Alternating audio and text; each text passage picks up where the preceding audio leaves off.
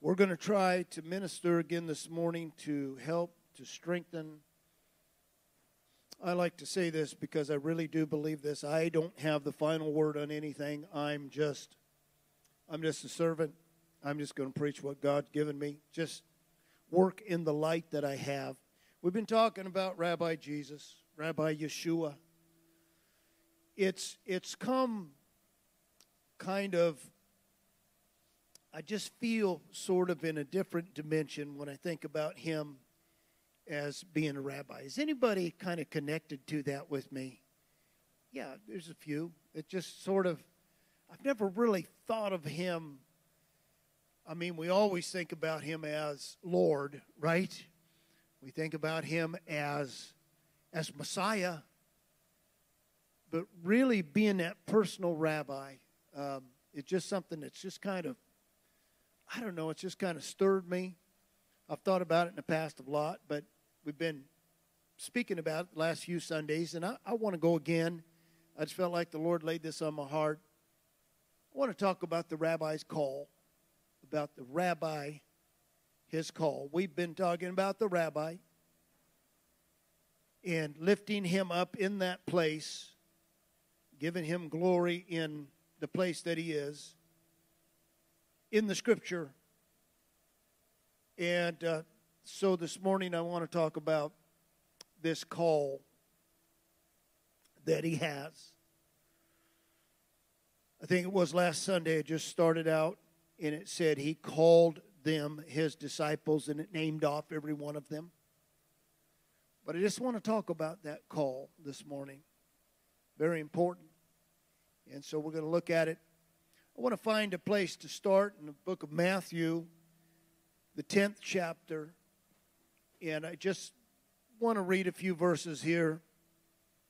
In the 10th chapter, the 34th verse, and just on down a little bit. So if you find that place, Matthew, the 10th chapter.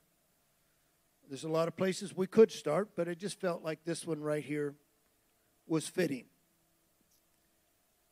So Matthew 10:34, do not think that I came to bring peace on earth. I did not come to bring peace, but a sword. I came to dissever a man from his father. What does it say? It says, I came to set a man at variance against his father. Now that's a different translation than word for word. I came to dissever a man from his father, and a daughter from her mother, and a daughter-in-law from her mother-in-law, and a man's enemies shall be those of his own house. He that loves father or mother above me is not worthy of me, and he that loves son and daughter above me is not worthy of me. And whoever does not take up his cross and follow me is not worthy of me, and the one finding his soul shall lose it. And the one losing his soul on account of me shall find it. Jesus, these are direct words of yours. And I pray that somehow by anointing of your Spirit that you would allow me this morning to just comment on these words. Lord, I don't want to take it anywhere from where you intended for it to be. And so we pray, Lord, that God, as we speak this morning, that it will just open to us just exactly what you meant, Lord, and your purpose in it. And we give you glory, Jesus. Amen. Amen and amen. Amen. Rabbi Yeshua was not born to bring peace on earth.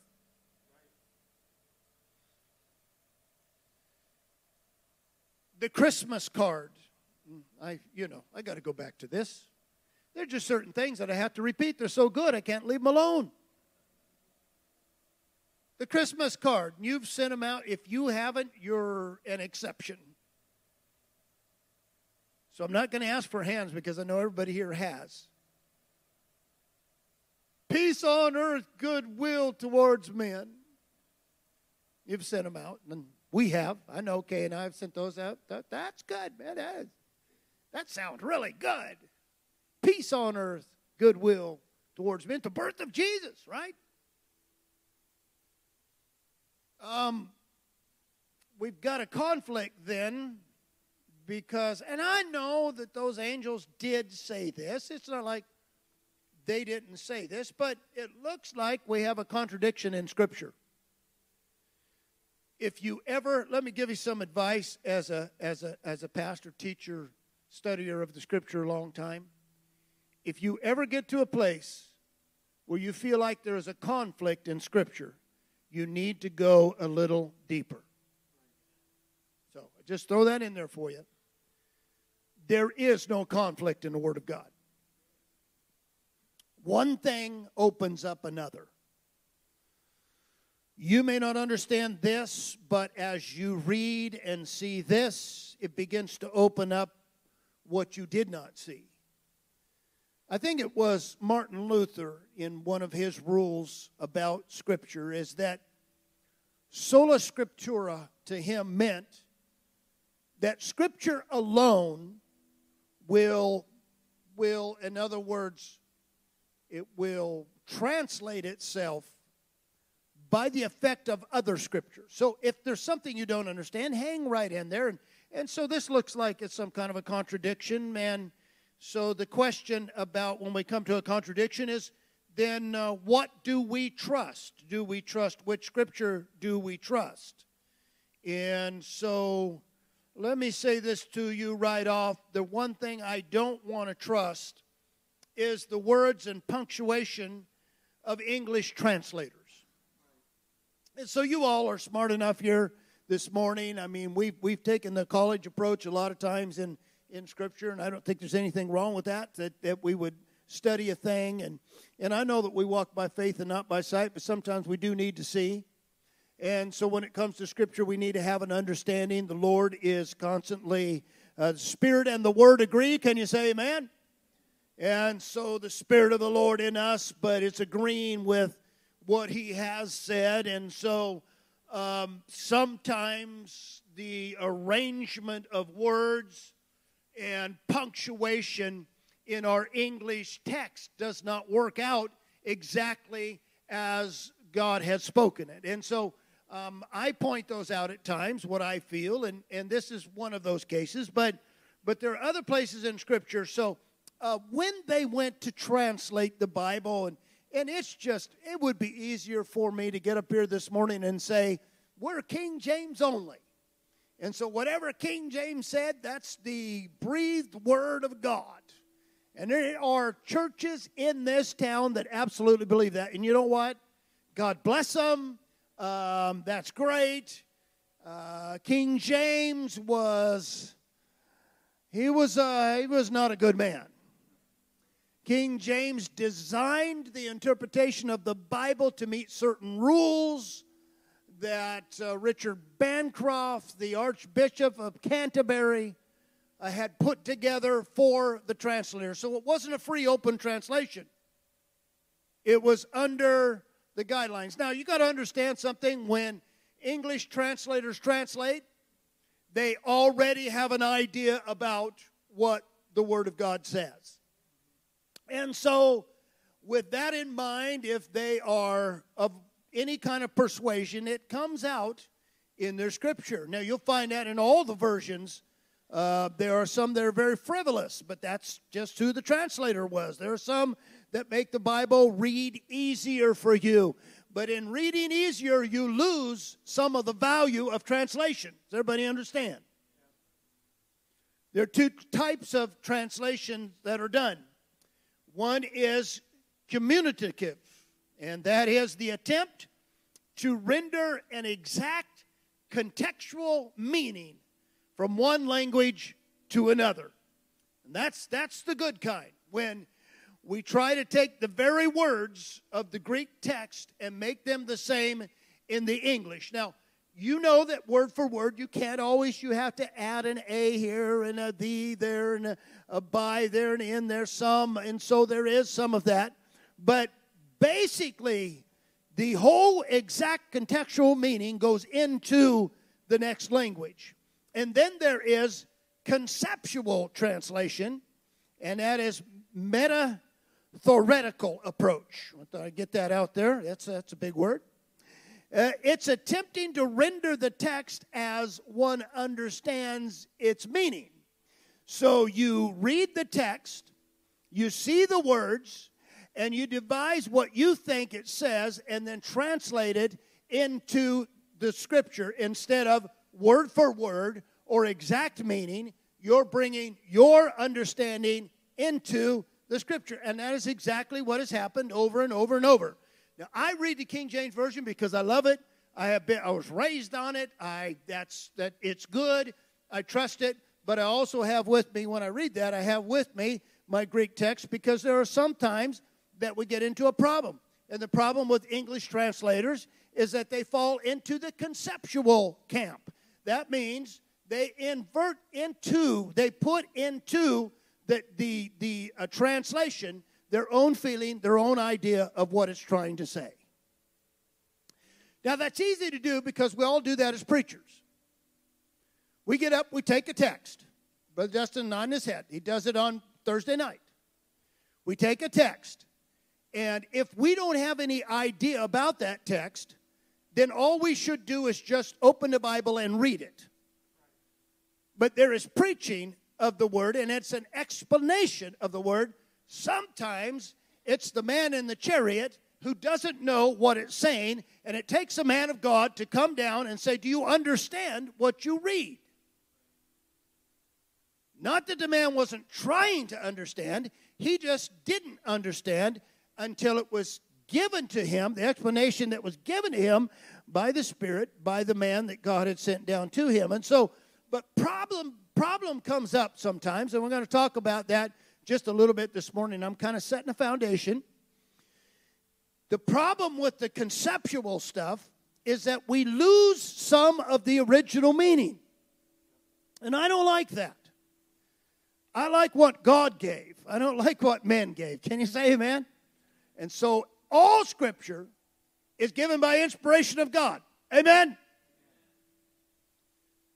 But sometimes men put into translation some things that can subtly change the meaning. Now, whether or not they meant to, sometimes it just does. Last week, the scripture that we begin on, John 1:1. Does everybody remember that? Because we deal with that quite a bit. John 1:1, the last line of John 1:1. And if you look in your Bible, you will see this. I don't care what Bible you have, you're going to see this. And the Word was God, is what the last line is going to say for you. That's not what the Greek text says.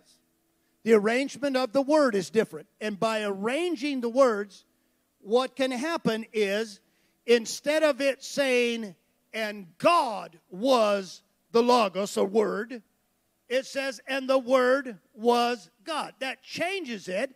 If you say God was the Logos, then that renders God and His Word as being the same. If you say that, and the Word was God, then you can bring in a plurality of gods, and He's one of them. It's exactly what Jehovah's Witness has done. They took, and God, and the Word was God, and they just put an A in there, and they say, and the Word was a God. And let me tell you something else. This Protestantism has done that very same thing, and they wouldn't call it that, but they've taken the Word, they've separated it out of God, and in essence, what they're saying is that the Word was a God among three gods. Now, they won't admit to that, but that is exactly what they're saying.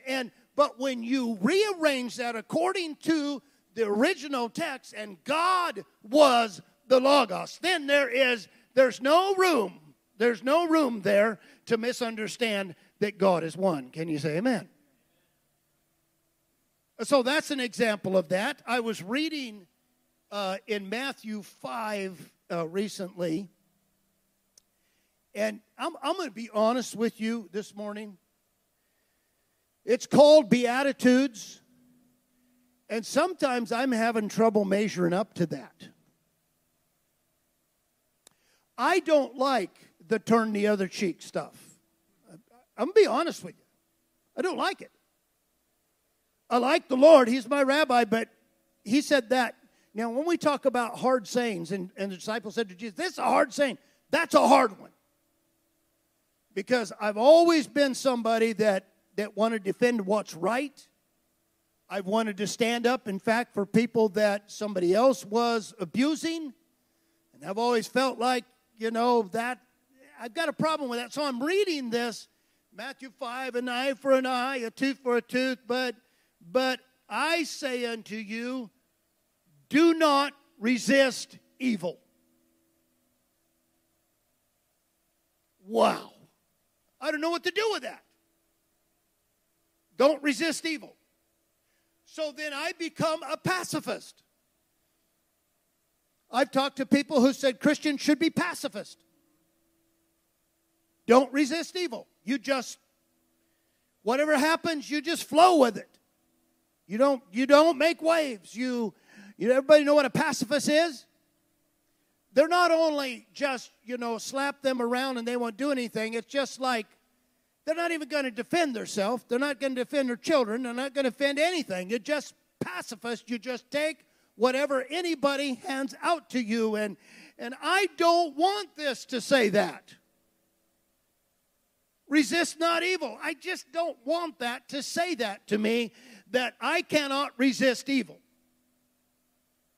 But yet there it is. And so in the English translation, the English wording, that seems like that's what it says. But later, the same rabbi who gave the Beatitudes also said this, I have come to destroy the works of the devil.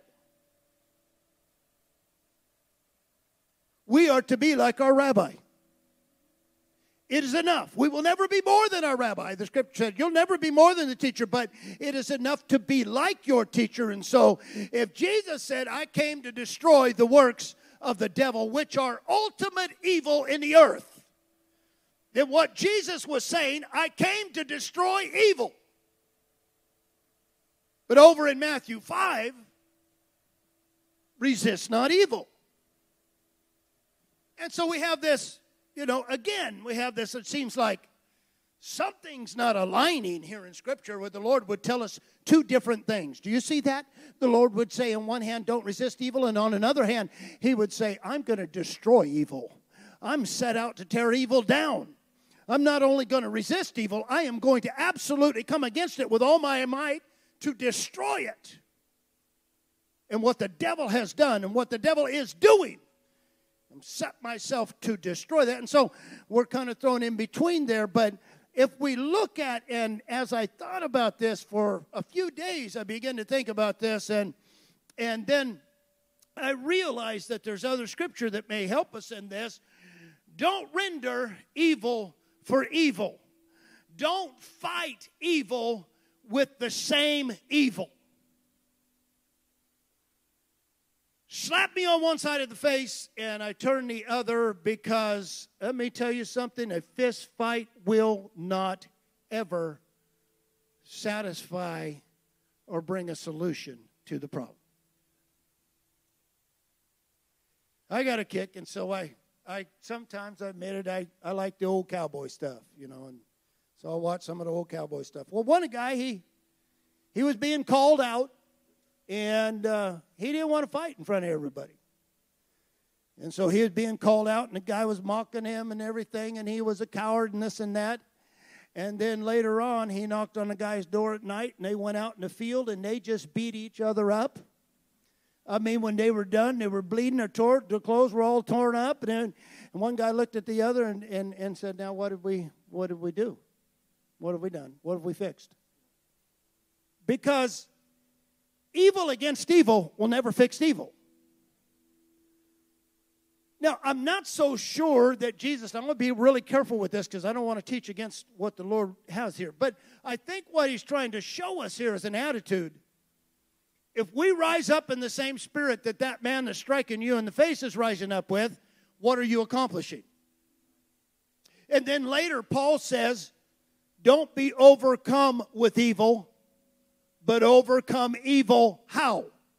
With good. So don't render evil for evil. Don't resist evil with evil. resist evil with good. But sometimes good is standing up for yourself. Sometimes good is standing up for your family. Sometimes good is standing up for the unborn baby. Sometimes good is standing up for the children that they want to turn into perverts. Sometimes good is resisting evil, but we don't resist evil on the level of evil. We don't go out and bomb abortion clinics. We don't go out and kill doctors. We don't go out and kill congressmen who vote the wrong way. We overcome them with good and righteousness and stand up with the message of godliness and holiness and how God can change lives. And what we do for our children is that we teach them the way of the Lord. And that way we overcome the power of evil. Can you say amen? Amen. Give the Lord a hand clap of praise right there. Amen. So now we went down that road and we're going to have to come back. We've got to reel it all back in. Come back to the text. Because Jesus opens with this, I have not come to bring peace. And so going back to Luke, the 2nd chapter and the 14th verse. What are the angels saying then? The angels did come down and say, according to the King James Version, glory to God in the highest, peace on earth, goodwill of men. But you've heard this before, and so I just, in order to talk about Jesus, I did not come to bring peace, we've got to go to the Greek text, and we've got to take the punctuation out. Does everybody understand the Bible was not written with punctuation? How many have seen the original Greek text? I'm glad they did punctuate it. It's just word after word after word after word, and they're not even separated. And so it took some scholars to help and do that. I appreciate that. But in punctuation, you know this, if you're reading a certain portion of Scripture and you get down and there's a period and there's the next chapter, you know, you go from chapter 20 to chapter 21, and you're like, why did they divide that there? Because it's still one thought. You know, well, this is what happens in punctuation. This is what happens in rearrangement of the words. I love this verse. The Lord showed this to me many, many years ago. I've quoted it so many times. Our brethren quote it. This verse says something about the birth of the Lord. It says something about the oneness of God. It says something about the logos and wholeness of the plan of God when you read it this way. Glory to God in the highest and upon earth. That one in the manger that they are announcing, that's God in the earth. Can you say amen to that? God is in the highest. He doesn't come down from the highest. He's always the highest. He'll remain the highest, but He's in earth. God with us in earth. God Himself, the high God, has become flesh. You'll find Him. He's in the manger. Glory to God in the highest and upon earth. Peace among men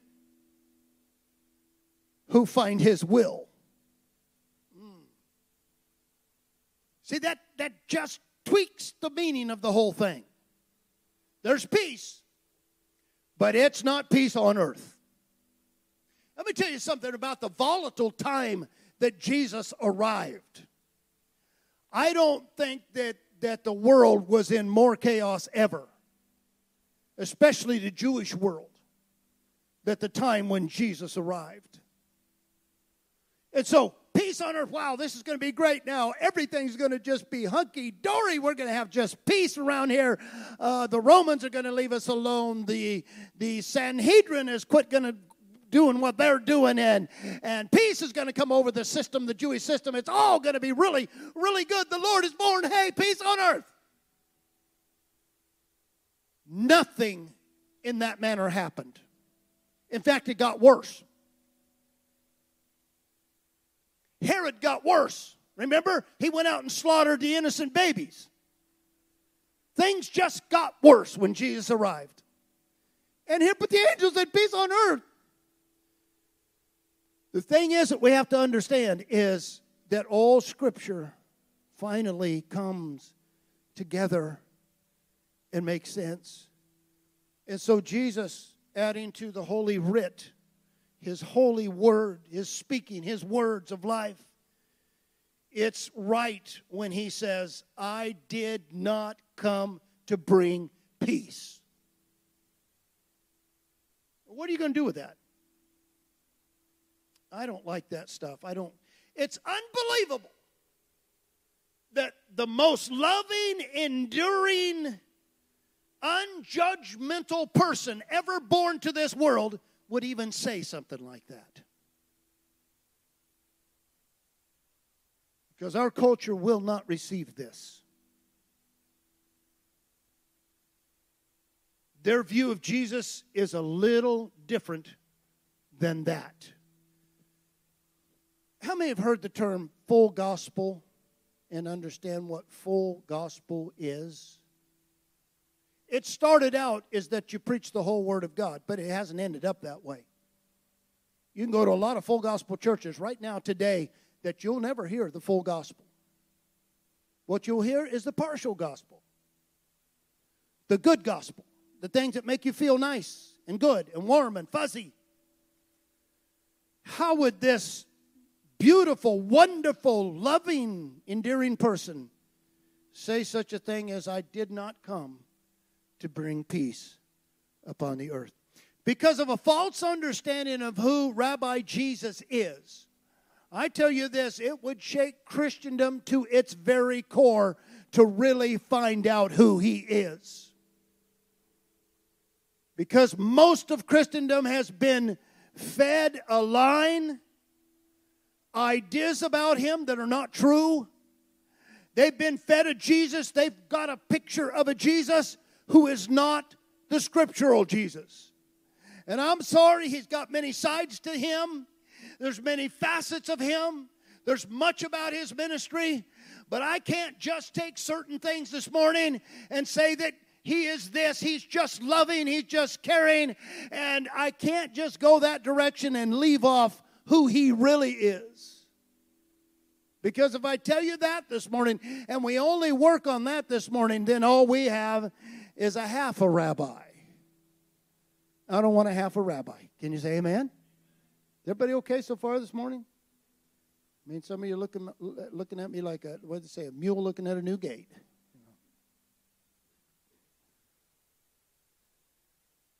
So, this first part of the Rabbi Yeshua's call, do you believe this to be his call? I do. The first part of Rabbi Yeshua's call is, I did not come to bring peace. I came to bring a sword. What do you do with a sword? Put it up. If I had one, I'd put it up and look at it. But in that day, you know, what do you do with an AR? I mean, okay, we put them up and look at them, but, you know, it's something to use, defend, right? The sword represented defense. The sword could be offensive. It's a term that the Lord has used that infers that He's not only brought a sword with Him, but He's going to use it. I don't know how many churches you've been to that's painted you the picture of the Lord standing there with the whip in the temple and a little bit of sweat coming down off of His face, and He's looking at the door saying, come on back in here with that stuff. And He's got the, you know, don't see that picture, but you're not going to see this one either, where He is standing there with a sword in His hand. And He is going to dissever. The sword was to cut body parts off, what they used it for. And they figure if they cut your arm off, you're done fighting. Now we think of it, you know, as a lot of stabbing. No, they are wielding that sword. And it's going to, when it lands, it's going to cut something off. If it happens to hit you in the neck, you're not going to fight anymore because you won't have a head anymore. If they cut your leg off, you're done. And this was the idea of the sword, not to just poke at somebody. That's, I don't know, that's a TV thing. But so the Lord said, He said, I come to bring a sword, and I'm going to dissever, cut off. The word of God is quick and powerful and sharper than any two-edged what? Because He uses it to dissever.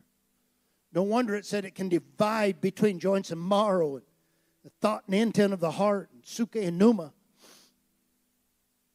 But see, most churches aren't going to preach this because even fundamental churches, evangelical churches, full gospel churches, holiness churches, it's just not something that people want to deal with.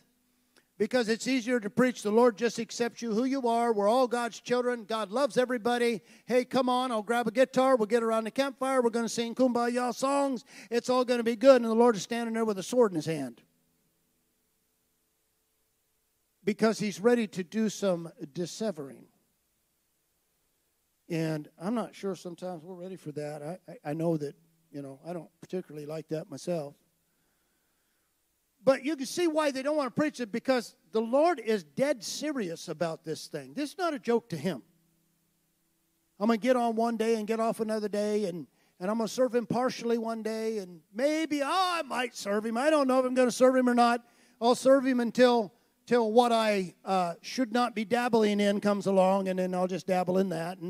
And then I'll serve Him some more and get off and on. And the Lord is dead serious about His disciples. He's not calling disciples that are going to serve Him halfway. Sorry. And so, I got to bring you something here about Peter. And I told Rodney they were talking about this week, and Dustin, I said, stop right there because I'm going to talk about that Sunday. So I'm not talking about that. So Peter hears the Lord say, I come with a sword and I'm going to do some dissevering. Peter heard that. And he locked it back in his mind, later. It's going to be sometime later. And on the last night when they're getting ready to go over into the garden, it's the last night of Jesus' ministry and life. And He says to them, if you don't have a sword, go buy one. And now it clicks in. Oh, I remember that. You said, I didn't come to bring peace, I came to bring a sword, and now you're telling us to get the sword. This is awesome. And, Peter is just all in on this. He's ready to rip and tear. He is so passionate about what he does, and this is why the Lord just loves us, because he does some wrong things, he says some wrong things, but he is so passionate about his Lord. And so he's the one in the garden, none of the rest of them, but he says to, Lord, I'm going to stand with you even until the death. So what he's thinking is, if they come out to get him, he's ready to go. He's got a sword. And he's going to use it, brother, and demonstrate that. Now, I have thought a lot. Have you ever heard a message about Malchus and Peter cutting off his ear? Because I've heard a message or two on that. Okay, I'm going to bring a different spin on it. I don't think Peter drew a sword and went and cut the guy's ear off. I just don't think that's happening. I think Peter was aiming at his neck. Takes a swing to kill the guy. And I think the guy ducked. And when he did, it just took his ear off. That's my opinion. Peter didn't have he's ready to kill. Because Peter is ready to stand for the Lord. He heard the Lord said, I've got a sword and I'm going to dissever. So Peter's going to do some dissevering. And he did. He dissevered the guy's ear. And the Lord picked the ear up and put it back on his head and said, now, Peter, put the sword up. And so, brethren, concealed weapons are good. Good. He didn't say throw the sword away. He said, put it up. And I wondered about that. Does the Lord want aggression in our life? No. Does the Lord want us to get our guns and go out and conquer and do? No. That's not. He's not that. But does the Lord have timing for? See, it's not time for the disciples to die. And so he tells them to go get a sword because it's not time for them. They've got a birth in the early church. They've got to raise up and minister. He's ministered with them for 3 years now, and they've got to raise the new church up. It's not time for the crowd to kill the disciples. And so I think Ronald Reagan might have got this from the Lord. It's strength and safety, or rather, it's safety through strength. After Peter pulls that sword and starts winning, everybody there knows that his disciples can defend themselves. They don't come after the disciples at all. Just the Lord. It says, I'm here. You've come to take me? I'm here. Peter, put it up. You're going to live that way. You're going to die that way. In other words, there's too many of them. They're going to kill you. Put it up. Because that's not going to be needed right now. But I want them to know that you guys are equipped. Isn't that something? Have you ever heard it, sort of in that direction? Go ahead and let people know that you'll defend yourself. But we're not taking aggression against people. Amen? Everybody say amen. Amen, amen. And that was, just kind of, I thought we would do that because we all love guns and defending ourselves. So let's go on. So the rabbi call is not a call to arms. That's not the rabbi call. Howbeit, it does have to do with dissevering. Here's the first part of the rabbi call. Do you want the rabbi call? Have you heard the rabbi call? From one's own family you will be dissevered. This is so hard. The Lord just took a big step right out at the beginning. If you can't do this, there's no sense signing up. You have to be able to leave your family. And what does that mean? It means to leave them if they would inhibit you from following Jesus. That's what I was talking about. The sword is going to dissever you. It's going to be a man against his son. And I would hate that. And we've felt that. Sometimes children get wrong and they're against us. And it hurts. And we don't like it. But in the kingdom, sometimes a man and his son, sometimes a daughter and mother, sometimes a daughter-in-law and mother-in-law are going to be at odds because they don't want them to follow Jesus. And I will tell you this morning, that some of you have turned your life to the Lord and begin to follow Jesus in the right way, and family is not happy about it. And the Lord said, you're just going to have to cut that loose in your life. But I can't, Jesus did it himself, his mother and his brethren. You know that, the story. This is my family. Because he realized anything that keeps you from your cause, anyone that would hold you back from serving and loving as a disciple of the Lord, there needs to be a dissevering in your life. And understand that the Lord brings this. This is His will. He's going to dissever. He's going to cause people who don't want you to follow Him. And so He says this, if you love them more than you love me, you are unworthy of being my disciple and calling me your rabbi. That's big. Can you say amen? That's big. Because we love our people. We do. We love them.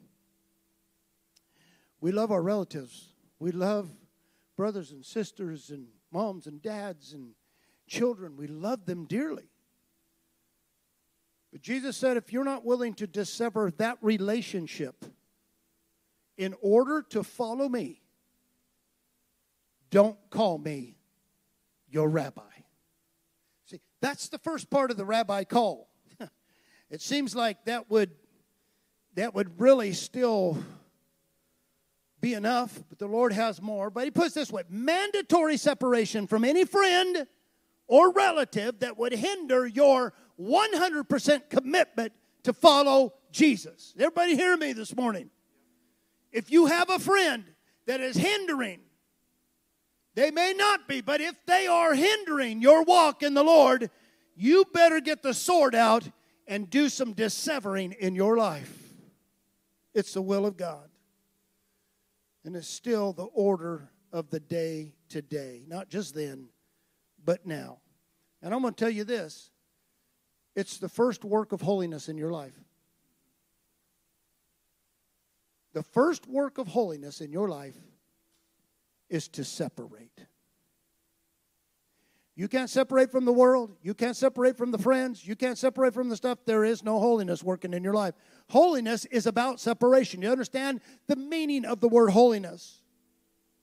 It's to be separate, to be away from. This is the first order that God is going to do in your life. You come to Him, and He's going to sever relationships in your life that are not worthy to be involved in your life, that will drag you down, keep Him from being your rabbi. Well, that's a good one. Come out and be separate from them, saith the Lord.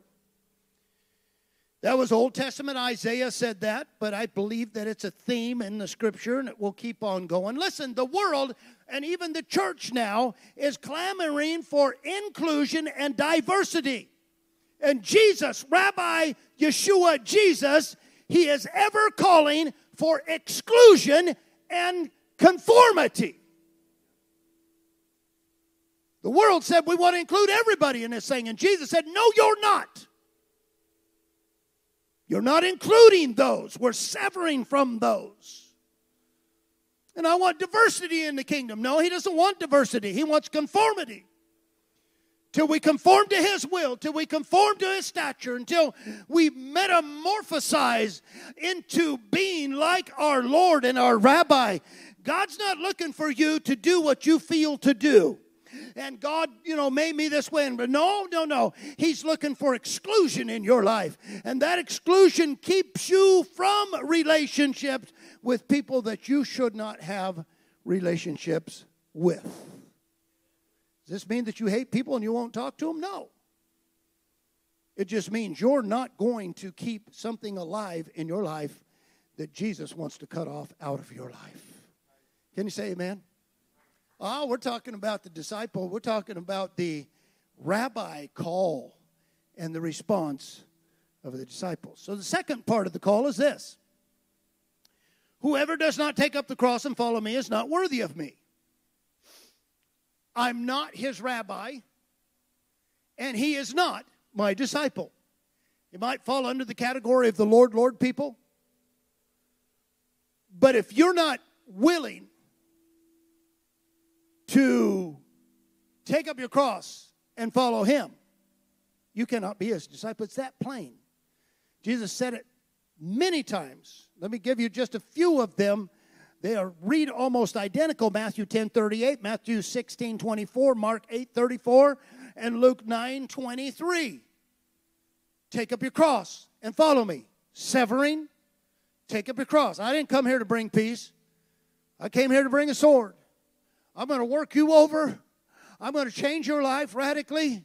It isn't going to just be peace, just sign on and everything's going to go well with you. God is going to shake your life up. If you're not ready for your life to be shook up, then you don't want Rabbi Yeshua, because He's going to shake your life up. He's going to change some things about you when you come to Him. The cross is going to be a figure in your life, because listen, the cross, why does He say the cross? The cross is a place of death. That's all the cross is. It's just where you die. And you're going to die out to those desires and those feelings that you want to run your own life, do your own thing, feel your own way, enjoy your own being. And God says, no, you're going to take up the cross. How often? You're going to take it up daily.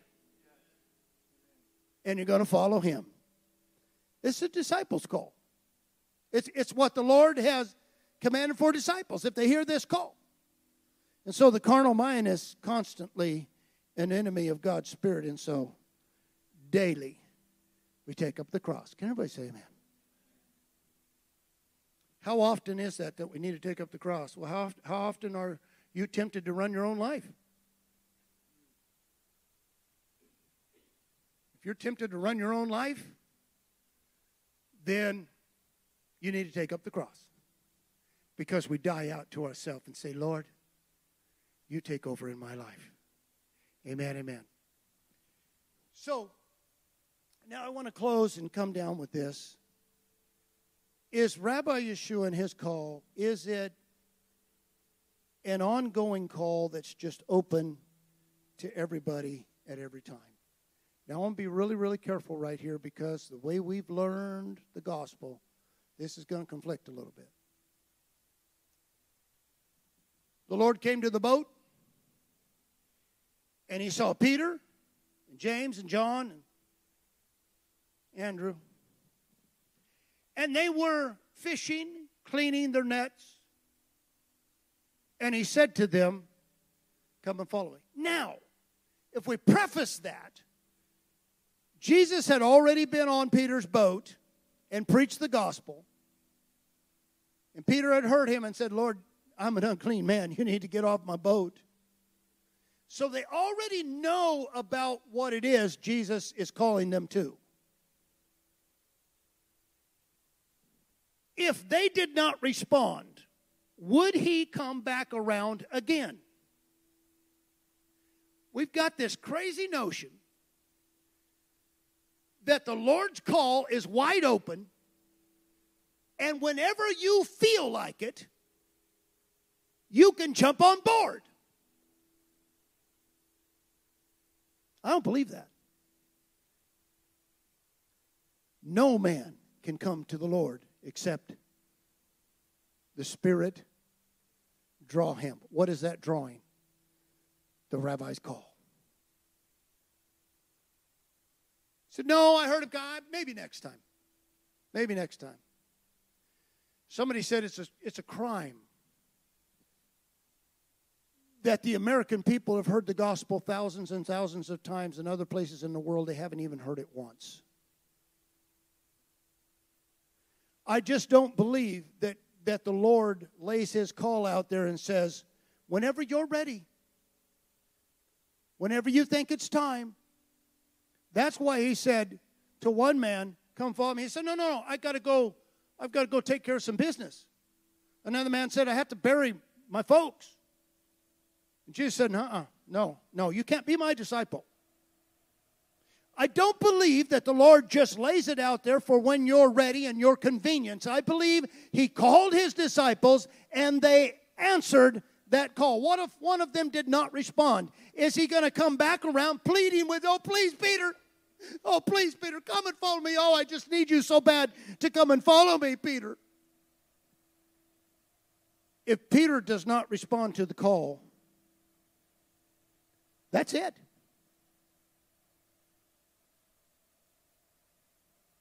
I wonder if we've preached the Lord accurately when he said, come and follow me. And somebody said, no, I don't want to follow you. And the Lord turned and said, next.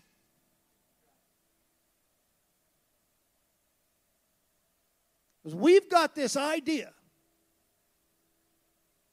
that God loves us so much, and we've kind of took it out of Scripture and bent it a little bit. That God loves us so much that we used to sing this song, Rodney. He'll do whatever it takes. Whatever it takes.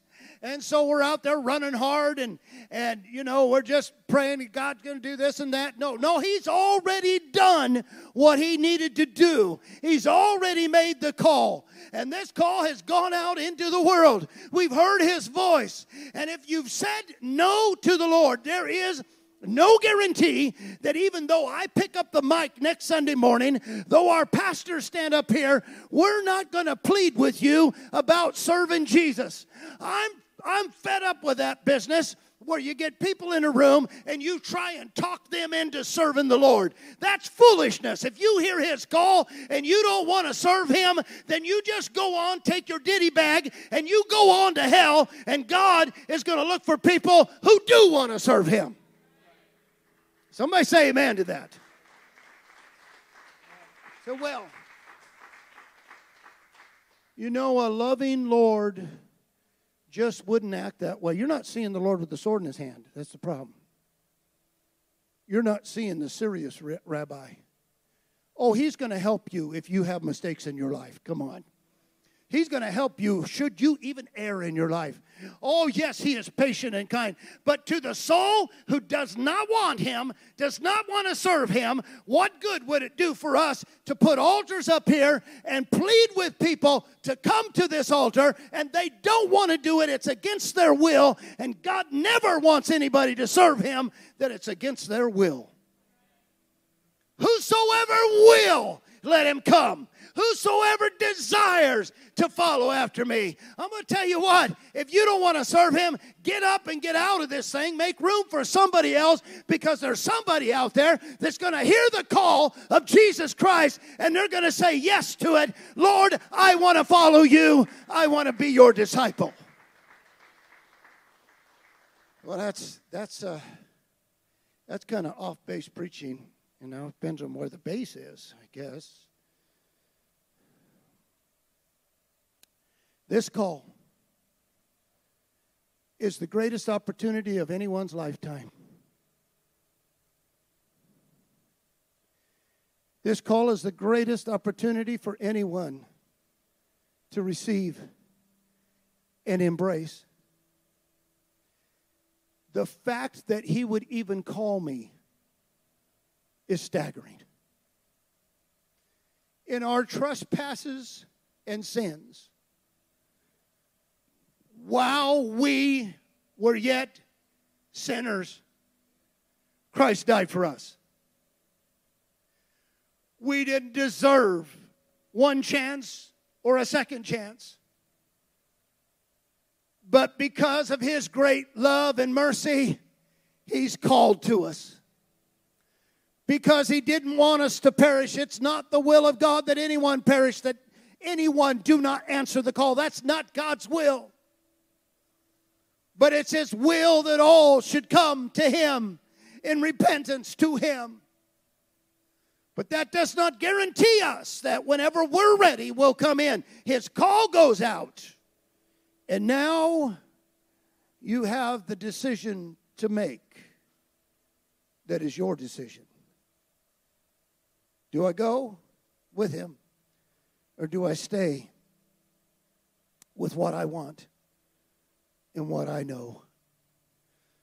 I would tell you this, if the Lord instructed His disciples not to throw pearls before the swine, He's not going to do that either.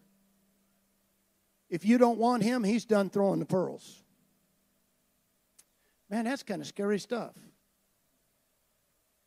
What's your guarantee that the door's going to be open when you decide to get in? Oh, the grace and mercy and love of God. But He called and you said no. Man, how serious is that?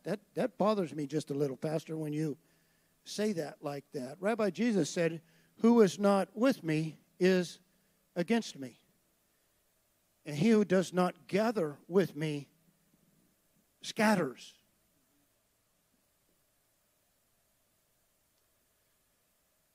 Finally, we can't find life outside of Christ. Have you tried?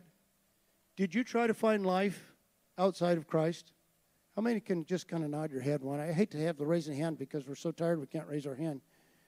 How many of you would say, yep, yeah, I tried to find life outside of Christ. Did it work? No, you're not going to find real life. You might find some enjoyment. There's pleasure in sin for a season till it kills you. You know, I come out the other day and we were in a store. And I just noticed that just all the girls, they're just beautiful. They had all these tattoos and things on them. It was just all over, beautiful. I said, do they know what they're going to look like when they're 50? Those roses are going to shut. You know, those flowers, it's not going to be pretty. It's like sin. Oh, man, it's great for the moment, right? Oh, this is a lot of fun, boy. We're just living it up. Until it all comes back to kill you and destroy you. Destroy your life, destroy your family, destroy your future. But this call, the answering of this call, we also used to sing a song that said how priceless, how precious, how perfect is the things of God. They are so good. You're not going to find life outside of Him. You're not going to find real life.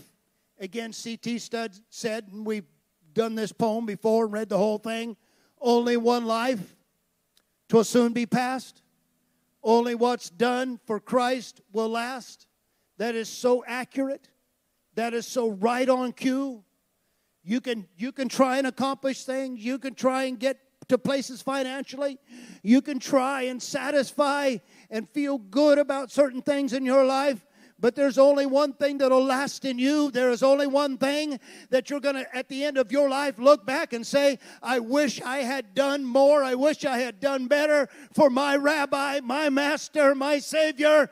His call, answering His call, is the best thing that ever happened to my life. It's not the worst thing. It's not the hard thing. It's not the bad. It is the blessed thing that happened in my life. Nothing ever blessed me before. Oh, yeah, we had some fun. Oh, yeah, we did some things. But God, in His mercy, when He reached down and He called us and He touched us and He blessed us, has transformed our lives, and we are not the same. Can you say amen?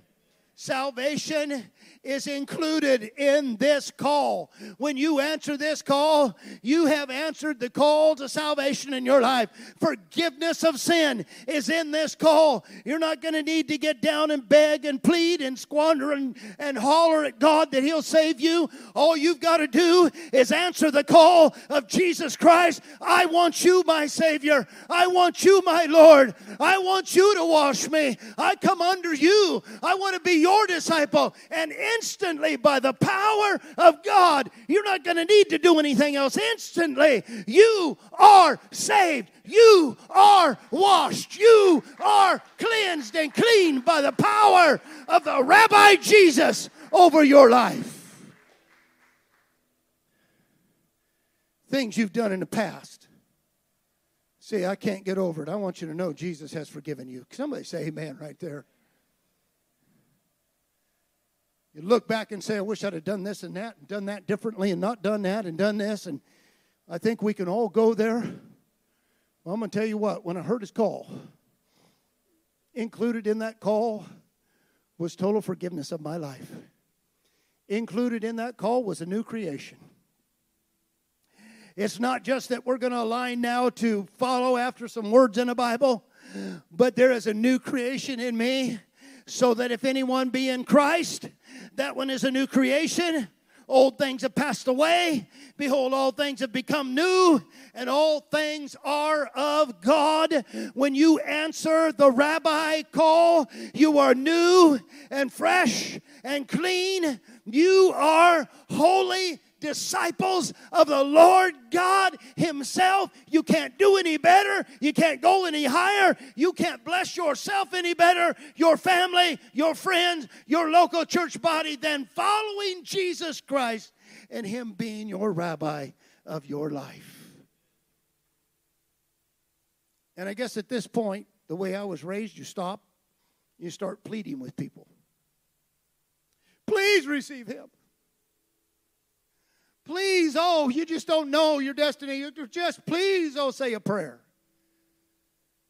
And I've seen too many people say prayers and never received Him as rabbi. I've had them stand in front of me, tears rolling down their face, and go out and live just like they were living before. But when you get the Rabbi Jesus, that's what you've passed from darkness to light. The old rabbi, Satan, he's the darkness. And now you've changed fathers. You have changed instructors. You've changed Christ. You've changed rabbis. Now Jesus, He's Lord of your life. Can you say amen? Isn't that beautiful? Hope I didn't hold you too long here. It's 12, right? Straight up. No, we're good.